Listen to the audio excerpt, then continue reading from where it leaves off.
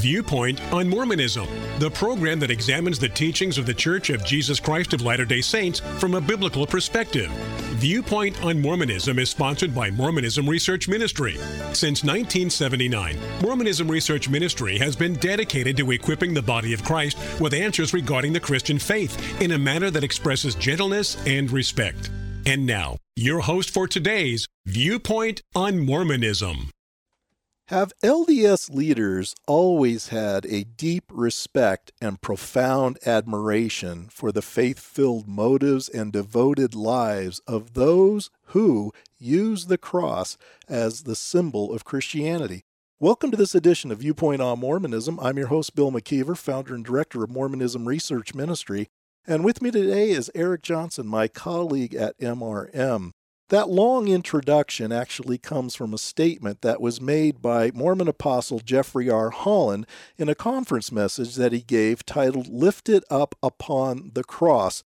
It was a Sunday morning session of conference. He gave it on October 2nd, 2022, and we're going through the transcript of this talk and comparing some of the things that Jeffrey Holland says with some of the things that were said in the past regarding the symbol of the cross, which of course has been a symbol of Christianity for not only generations but centuries.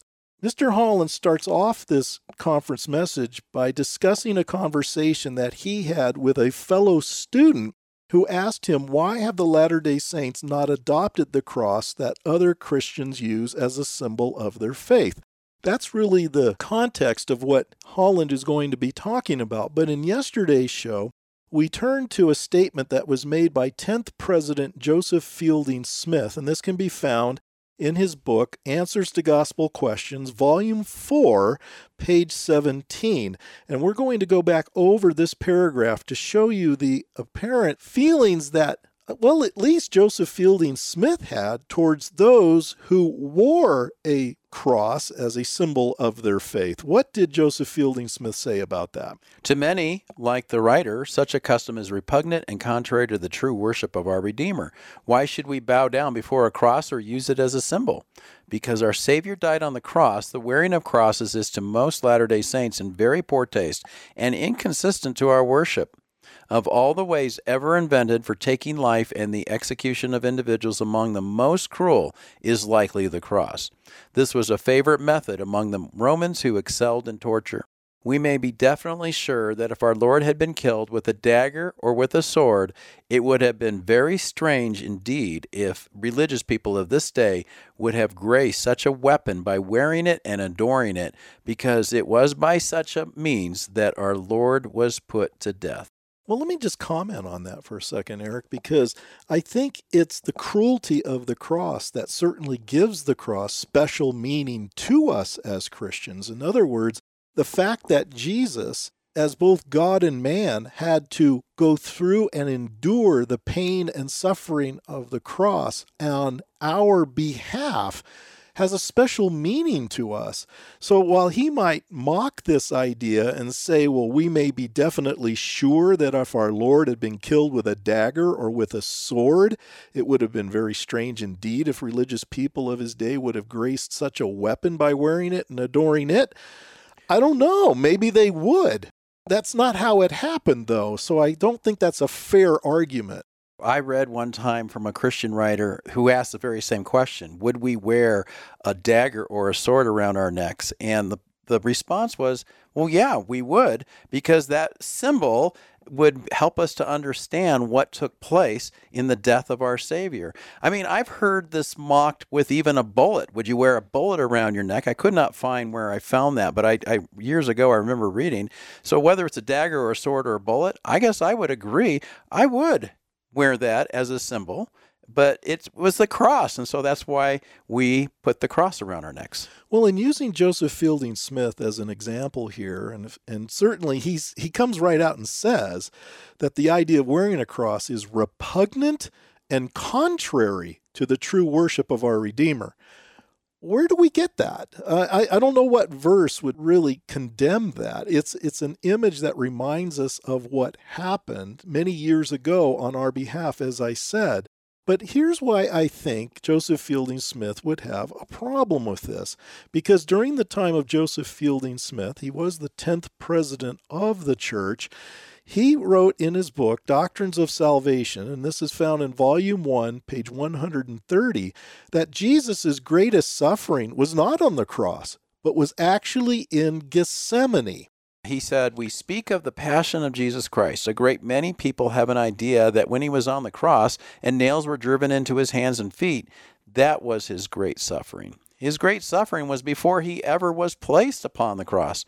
It was in the Garden of Gethsemane that the blood oozed from the pores of his body, which suffering caused myself, even God, the greatest of all, to tremble because of pain, and to bleed at every pore, and to suffer both body and spirit, and would that I might not drink the bitter cup and shrink."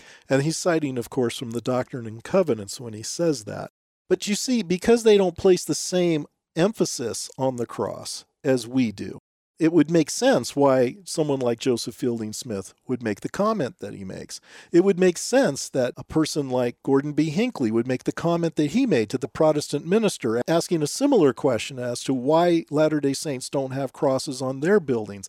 Now, as I mentioned yesterday, that seems to be changing somewhat, although I don't understand why they put Gethsemane in there at all, especially when it comes to the context of the atonement. Certainly, Jesus did go through a lot of suffering when he was in the garden because of what he knew was going to take place once he left the garden. But we don't see anywhere in the Bible, we don't see anywhere in the Book of Mormon where the Garden of Gethsemane plays any role in the atonement for mankind. I kind of hold a personal opinion that that may be one reason why some of these past leaders looked at it the way Joseph Fielding Smith did. It did not carry the same significance. But as I mentioned yesterday, and I still wonder about this, if you're going to have two places for the atonement, the Garden of Gethsemane and the cross, explain to me, please, what happened specifically at each location. Why do you need two locations? What happened? What was expiated, for instance, in the garden? What was expiated on the cross? Give us an answer to that. Don't just look like you're falling back and punting, because a lot of Bible-believing Christians have been challenging you on this whole idea of Gethsemane, and you really didn't have an answer, so now you're going to throw in the cross as an afterthought? I don't think that's a very good answer either. Holland goes on to say, one reason we do not emphasize the cross as a symbol stems from our biblical roots. Because crucifixion was one of the Roman Empire's most agonizing forms of execution, many early followers of Jesus chose not to highlight that brutal instrument of suffering. The meaning of Christ's death was certainly central to their faith, but for some 300 years they typically sought to convey their gospel identity through other means. Now, the problem we would have with Holland's analogy here is if we could find any type of representation of the cross early on, that would seem to undermine Holland's analogy here. But let's not forget something, folks, because he's going to go on to say, by the 4th and 5th centuries, a cross was being introduced as a symbol of generalized Christianity. But ours is not a generalized Christianity. Being neither Catholic nor Protestant, we are rather a restored church, the restored New Testament church. And the word restored and the restored is in italics. Here's what I think Holland seems to miss. There could be a very good reason why you don't see an abundance of iconography of the cross. Christianity was illegal, and you just didn't do that. There probably wasn't a lot of examples publicly because of the fact that it was illegal. Now, he admits this changes around the 4th and 5th century. Well, what happens around this time? Constantine comes on the scene, and all of a sudden, Christianity is not illegal as it was prior. So that could be one reason. But the fact is, we do find Christians using the symbol of the cross prior to this time period. And this is something that Holland seems to overlook. Let me read for you a statement that is found in the International Standard Bible Encyclopedia, for instance. There's a paragraph here under the heading of the cross where it mentions how Tertullian being an early church father, reveals the extent to which the sign of the cross was employed among the faithful as a gesture by the late 2nd century. At each journey, and I'm quoting, at each journey and progress, at each coming in and going out, at meals, at bedtime, we mark the brow with the sign of the cross, end quote. Such pervasive use of the sign of the cross by the pious believers in everyday life suggests that it was also employed ceremonially in the public worship with great frequency. This is something that today that's generally utilized by, let's say, the Roman Catholic Church and the Eastern Orthodox Church. Both of them still use the sign of the cross, though I should say, not exactly the way it's described by Tertullian here as only being on the forehead. You might ask, well, why don't Protestants do that? Well, because there's nothing in the Bible that says that that's something we have to do. That's a tradition. Now, if someone were to do that, I don't think it would bother me personally, but I don't see any New Testament mandate that says I have to do that. And that's what the Reformation was all about. It was trying to get back to what the New Testament really said. It's not that tradition is bad. It was bad when it crossed the boundary of Scripture. And that's why a lot of traditions that we feel as Protestants and utilized by the Western Roman Catholic Church and the Eastern Orthodox Church is something that we choose not to participate in. We don't see biblical mandates for that, or we may see a biblical mandate that contradicts some of those traditions. In the next sentence, Holland says, by the 4th and 5th centuries, the cross was being introduced as a symbol of generalized Christianity, but ours is not a generalized Christianity. Well, that's not true, because I'll just quote from the Jewish Encyclopedia. This is what they say, quote, the cross as a Christian symbol or seal came into use at least as early as the 2nd century. Accordingly, the Christian fathers had to defend themselves as early as the 2nd century against the charge of being worshipers of the cross. Christians used to swear by the power of the cross. Not only that, Bill, but you will find the cross on over 100 ossuaries. Those are bone boxes found in the Jerusalem area, especially from the 1st century. In fact, they stopped making ossuaries in 70 AD after the conquering of Jerusalem. Ossuaries were no longer.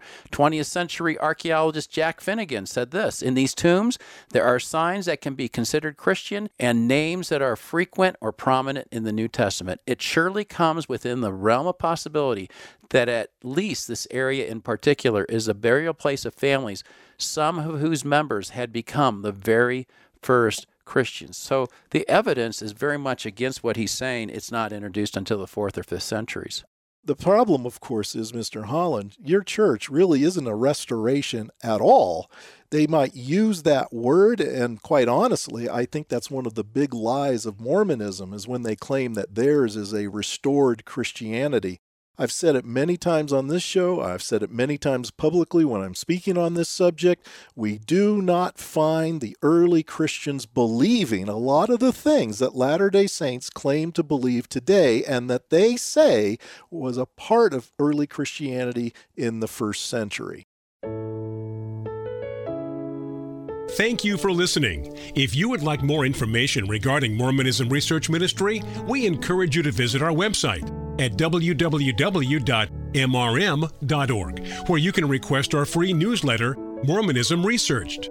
We hope you will join us again as we look at another viewpoint on Mormonism.